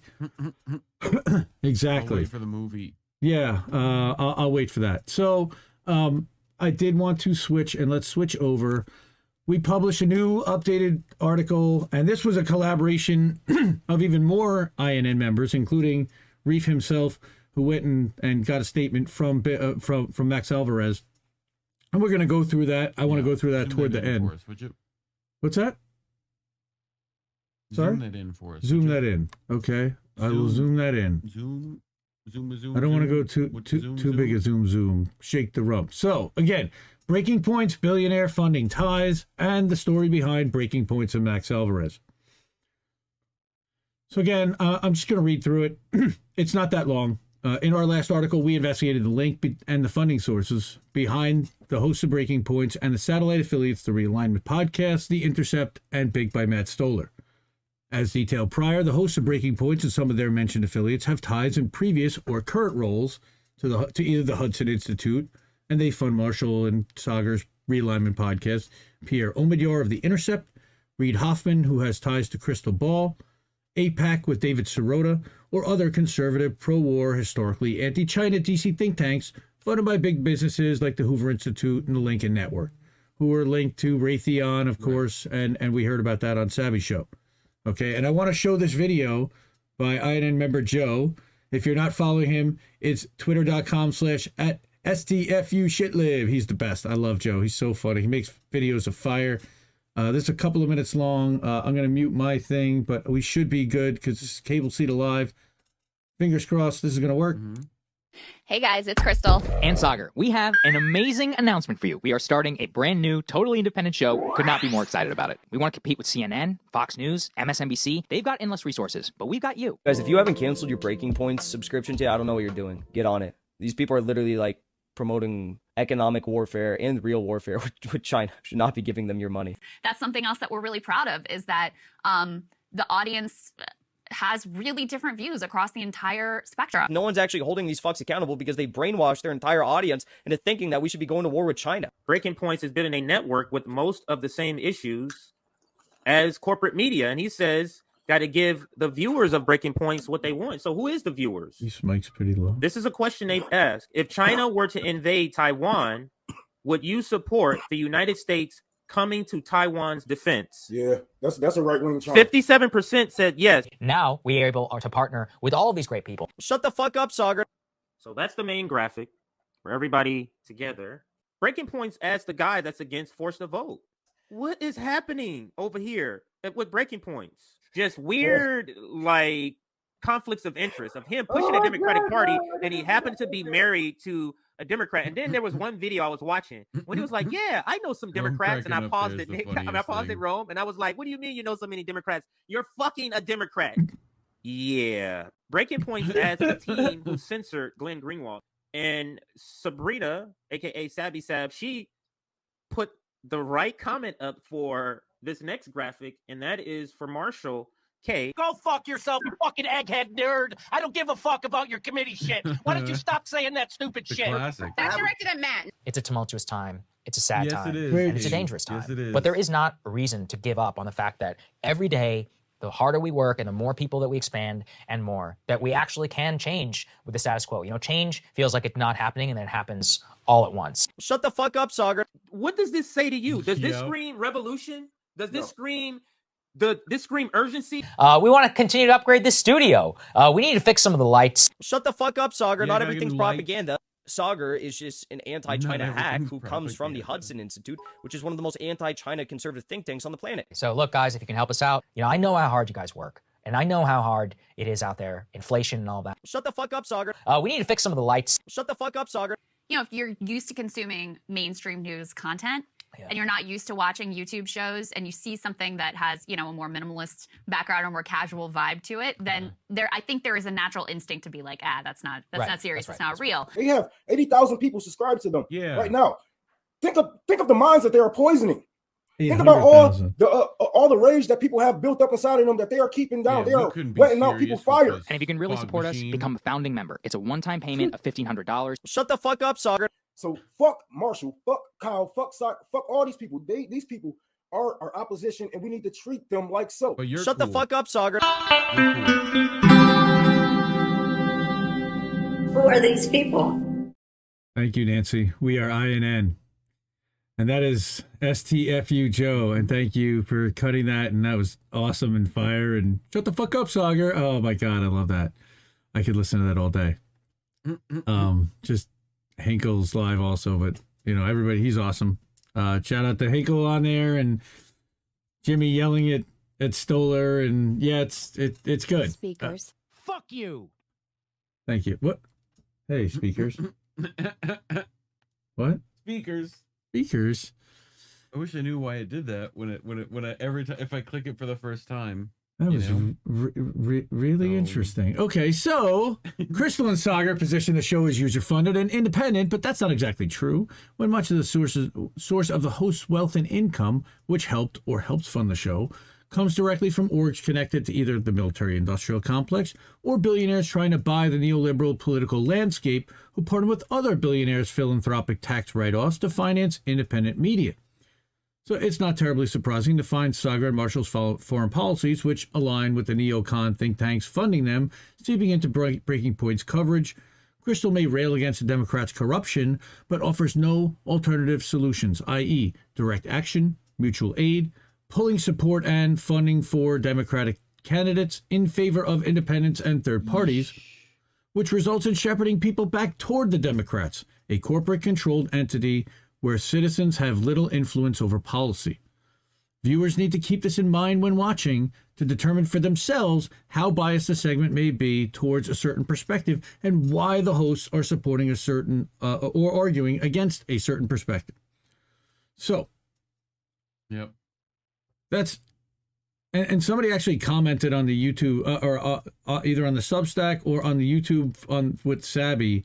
But they said that this was really the crux of it right there, is that no alternative solutions and not pushing for anything different other than back toward, but let's vote for somebody running for office and in the exact same current system, and they're going to change the system from inside. And we all know how that works out. So I want to look at the ties between Crystal Ball and Reid Hoffman. Of course, we do know that Reid Hoffman in 2018 funded the People's House Project, which was a super PAC or a PAC that Crystal had set up.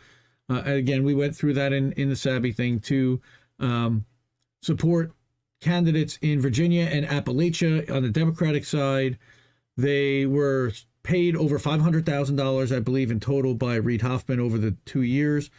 Over the 2 years, Crystal was paid out over $273,000, but all the records showed that only $48,000 was paid out to actual candidates and paid to campaigns. And that was through FEC filings. And we have the receipts for that. But what's really, there's some fascinating stuff that's come out about Reid Hoffman, and I don't know how connected they still are to this day. However, a lot of the money that she probably had, and again, I know that her husband was wealthy, but close ties, why she's hired, this close connection, corporate media prior, I've got to start asking some serious questions about how independent is Crystal about independent media. I know she's trying to bootstrap, and they call it, but it's corporate think speak and corporate head towards Democratic Party speak too often. And so she's never explained what happened to the money and what happened with the PAC.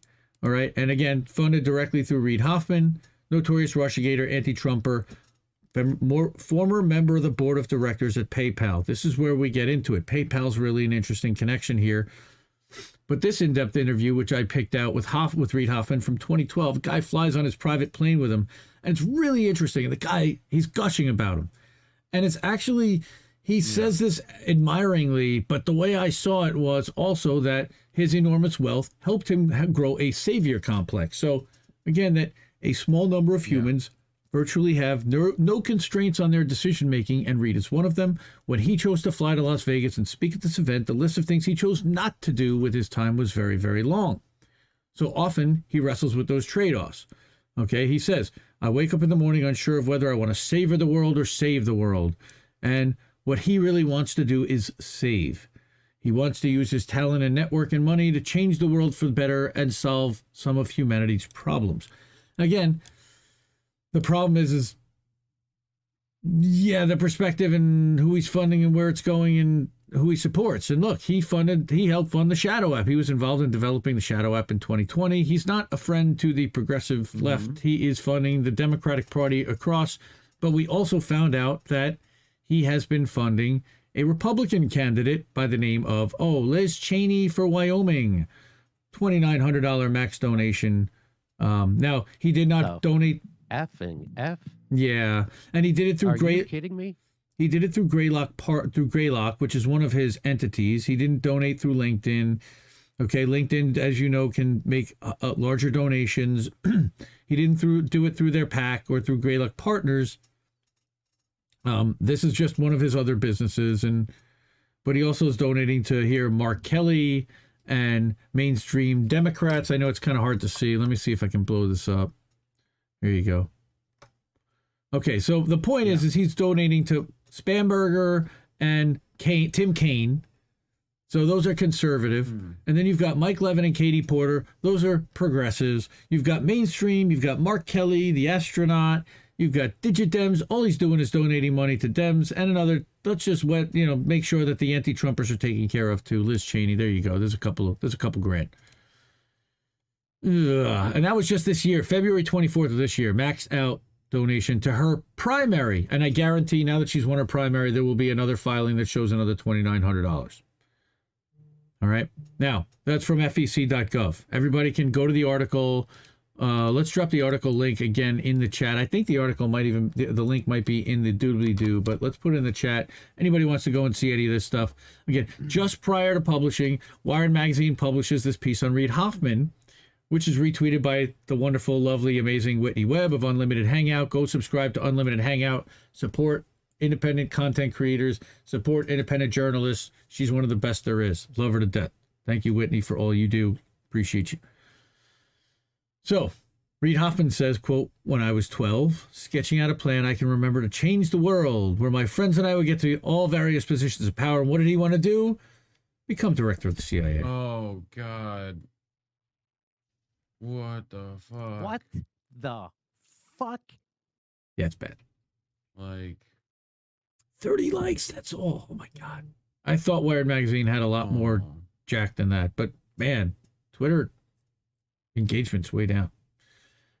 So the link to Crystal, I don't know how current it is, but I know that if he picked up the phone and called her, she would probably take his phone call.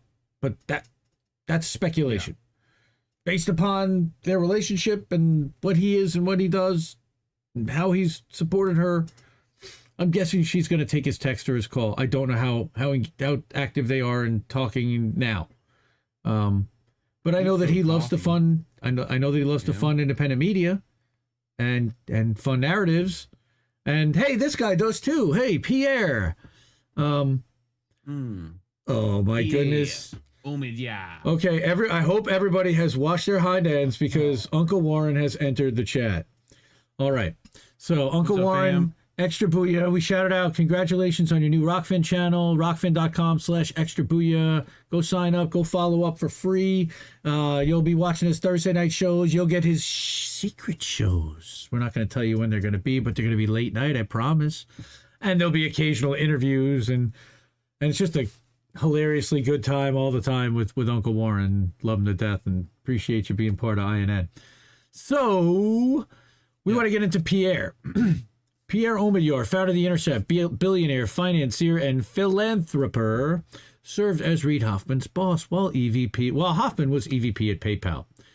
And there's our quote from Tech Tycoons, saying that Hoffman joined PayPal as member of board of directors at the founding of the company, became EVP from 2000 to 2002. He was responsible for all external relationships of PayPal, including the one with eBay. So they're both known as members of a club, of course, known as the PayPal Mafia. I think it's been talked about quite a bit. Also include, most famously, Elon Musk and Peter Thiel. Elon Musk from Tesla, SpaceX, and Tesla, but that should be the boring company, and now Twitter. Peter Thiel from Facebook, Palantir, and now Rumble and Locals, and the parent that owns that. I don't remember the 4-digit stock symbol. Members of this group are and have been highly influential in determining how media today is presented, consumed, how narratives are crafted and delivered, as well as hiring the executives to craft them and funding these endeavors. So, just last month, Alan McLeod wrote this incredibly long and in-depth piece for Mint Press News detailing Omidyar's media influences, and it's titled, How One of America's Premier Data Monarchs is Funding a Global Information War and Shaping the Media Landscape. Now, I'm sure you're well aware of what's been going on with PayPal and defunding and canceling the accounts of independent content creators that are challenging narratives, specifically on the Ukraine-Russia, and prior on COVID, and always on Israel-Palestine. As recently as 2017, Omidyar and Hoffman partnered to create Ethics and Governance of Artificial Intelligence Fund, each contributing $10 million. With Phil Knight of the Nike Foundation, from Nike fame, they are and have been intricately connected in shaping the technology world together for decades. And it's between PayPal and 2017, they definitely did projects together and had influences on media and tried to shape things. Now, we're going to include this section from our prior article that the Dissident wrote up, as it's relevant here, to further evidence Omidyar's influence in media and more over world affairs. Okay, so journalist Mark Ames, and he's another one who's shadow banned and reports on crimes of Western governments that the media tries to cover up.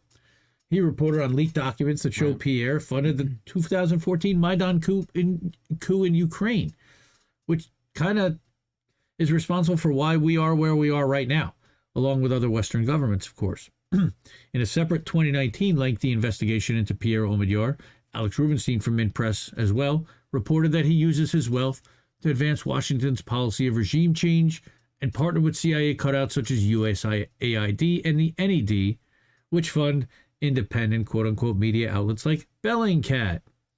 There's Bellingcat popping up. Blumenthal and Rubinstein wrote.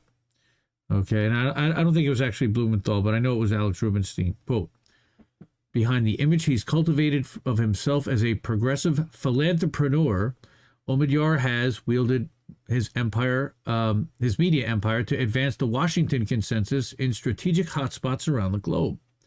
His fortune helped found an outlet to propel a destabilizing coup in Ukraine. He's helped establish a network of oppositional youth activists and bloggers in Zimbabwe. And in the Philippines, he's invested in oppositional news site that is honing corporate surveillance techniques like a mood meter to capture non-rational reactions. Oh, that's dangerous.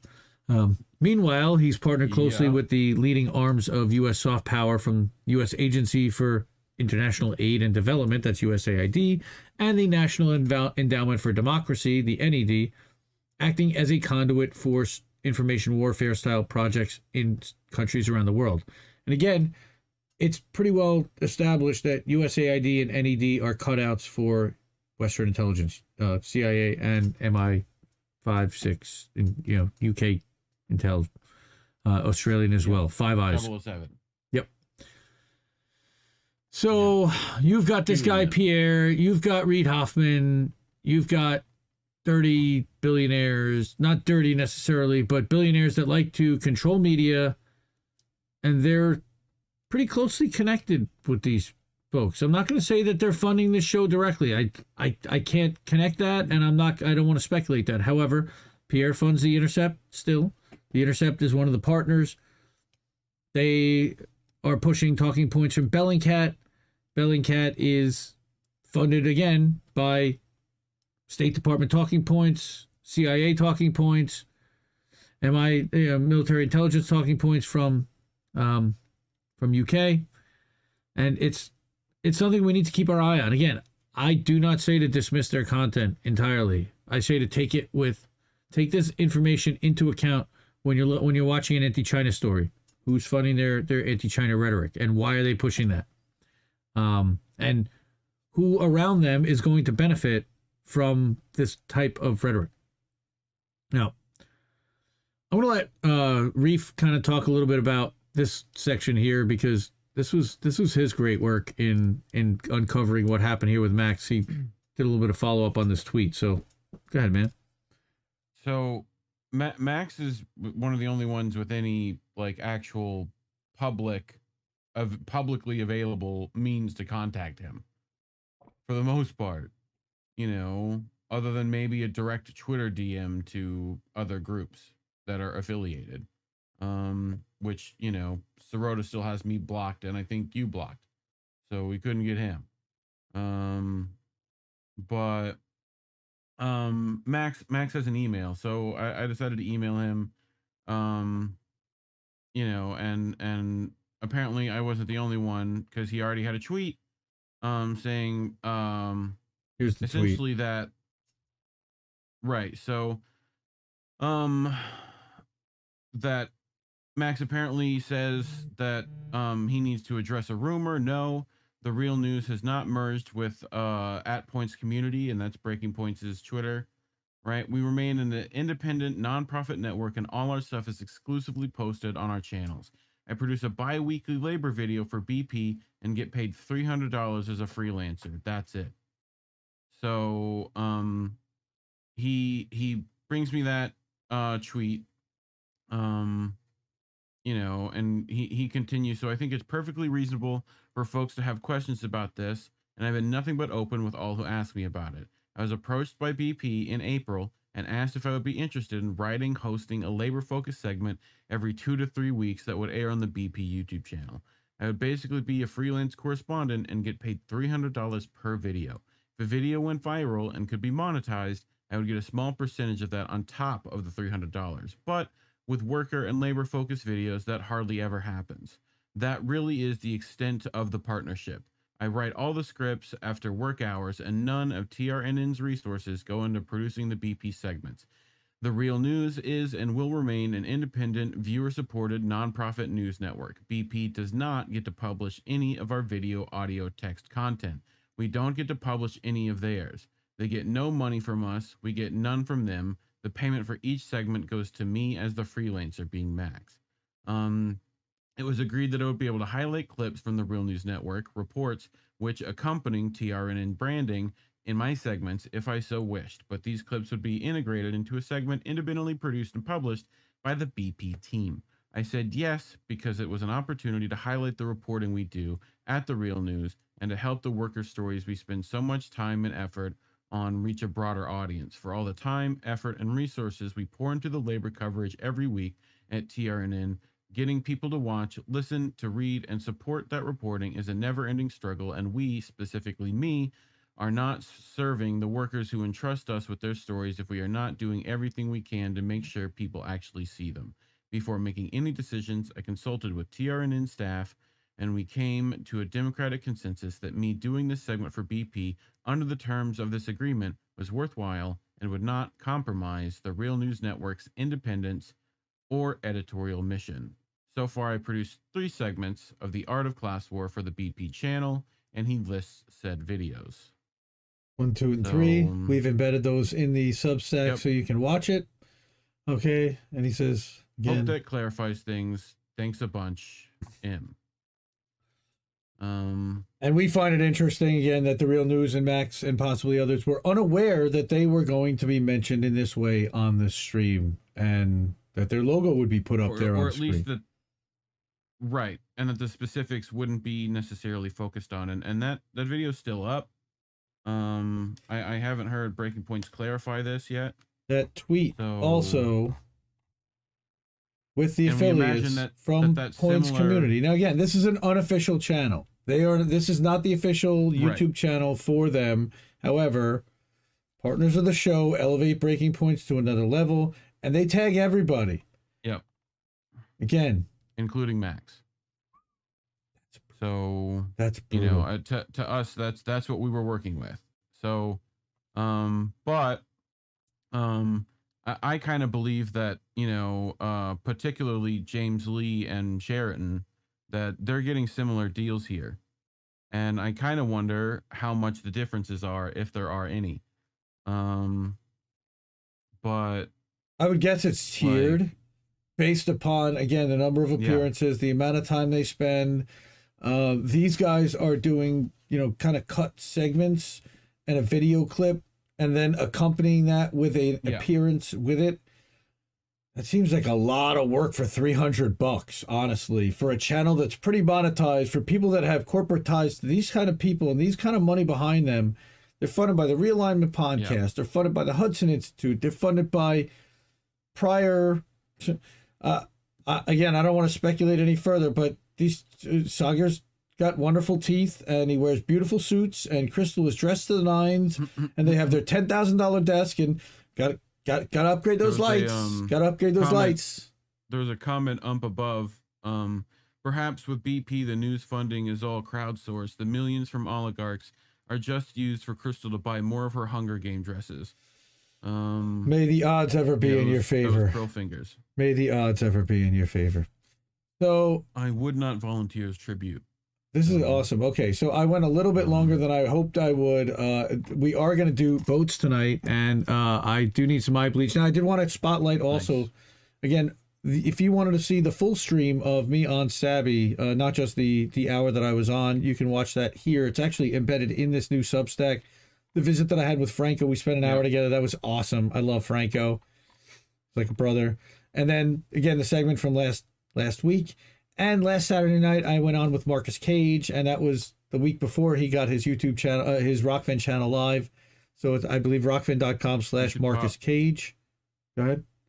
I think we have the clip from INN News that published too, that we need to. We've got to pop that in there now too. Yep. And again, all of the Indie News Network active content creators in a list. Here's links to all of them. A couple of them are live in chat right now. Okay, you've got even Joe and our newest members, Tommy Nation Politics, Jimmy Sunderland. Welcome to INN. Welcome to the family. We love you all. So glad to have you part of it, of this amazing collection. I have another special announcement. Wednesday at 3:30 p.m. Eastern, Rob Durden and I are going to do a special INN exclusive show on the INN network across all of our channels. It's going to be INN one-on-one, and we're going to talk about networks, and we're going to talk about collaborations. We're going to talk about independent media and corporate suppression and Rockfin and growth plans and smaller channels. And it's just, I've been dying to talk to this guy. I don't get to talk to him on stream ever, just one-on-one. And there's not really going to be a format. We're just going to turn it on and have a conversation for about an hour and see how that goes. Never tried anything like that quite before, but I just feel like it's time to do that, and we're gonna make it exclusive to INN. I'm hoping that whenever two INN members get together like that, we're gonna make that an INN exclusive show, as often as we can, a collaboration. So that's a good time. So again, I'm gonna crazy week coming up. Tomorrow night, or tomorrow at like 2 o'clock East Coast. We've 2 p.m. Eastern, 11 a.m. Pacific. Mohammed Almazi and Tara Reid. Almazi. That's right. Yep. On Tuesday, we've got American Tradition, and we also have a special edition of Tara Reid's Politics of Survival with Igor Lopatnik. So look out for those. Yeah. Igor is supposed to, I believe, be at 8 p.m. Eastern on Tuesday night. Maybe it's 6 p.m. I'm not sure what time Reese working that one. And then at 10 p.m. Eastern, we've got American Tradition on Tuesday night. Wednesday, 3:30 to 4:30 p.m., we're going to have the INN one-on-one, Indy and Rob Durden. And then at 9 p.m., we're going to have INN News episode 12. Thursday night, look out for Uncle Warren's Extra Booyah. That's at 7 p.m. Eastern time, scheduled usually for on Thursday nights. Friday night, maybe not, Reefer After Dark. That's 17th. And Saturday night, we're going to try to take an actual night off. Let's see. I'll probably end up doing some show. Z from the People's Voice Network reached out. He wants me to come on. Sabby and Franco both said they wanted me to come on and do stuff. Misty actually just DM'd me and she said that her radio show format's going to be changing soon. So anyone who wants to do the 1 hour segments, this is going to be the last week to do that. So I may end up trying to squeeze in an hour with Misty. Yeah, I'm down for that. What else? Did I miss anything? How did we miss that? Did I miss anything? And then, of course, that's next Sunday night, 10 p.m. Eastern. Father's Day. I don't know if we're going to be live. If anything, I may do another clip show. Or show a Franco, like live with Franco covering the article, and then the other half will be clips. We may even try to pull together like a boats thing in the next week and a half or so. I don't know. Next week's crazy. I don't know. We'll see what we do. But we'll try to run something Sunday night. And then next Monday, Tara's already got a guest booked. And I think we're working on Tuesday as well. She's got another reporter from Donbass or from somewhere in Ukraine. By the way, again, if you have not had a chance to check out Eva Bartlett, interviewed live from Ukraine last night with Tara Reid, please go to Tara Reid's channel. It's also on the INN channels. I actually engineered that stream in the back end. She was wonderful to talk to. Really appreciate her giving her time, getting up early in the morning to support independent media and support INN, support Tara. And definitely support Eva as well. linktr.ee, I think it's /Eva K. Bartlett, EVA-K Bartlett. And if you go to Tara's stream with Eva, the links are in the description. I was told today by a little birdie named Phantomos that we have some clips already set up.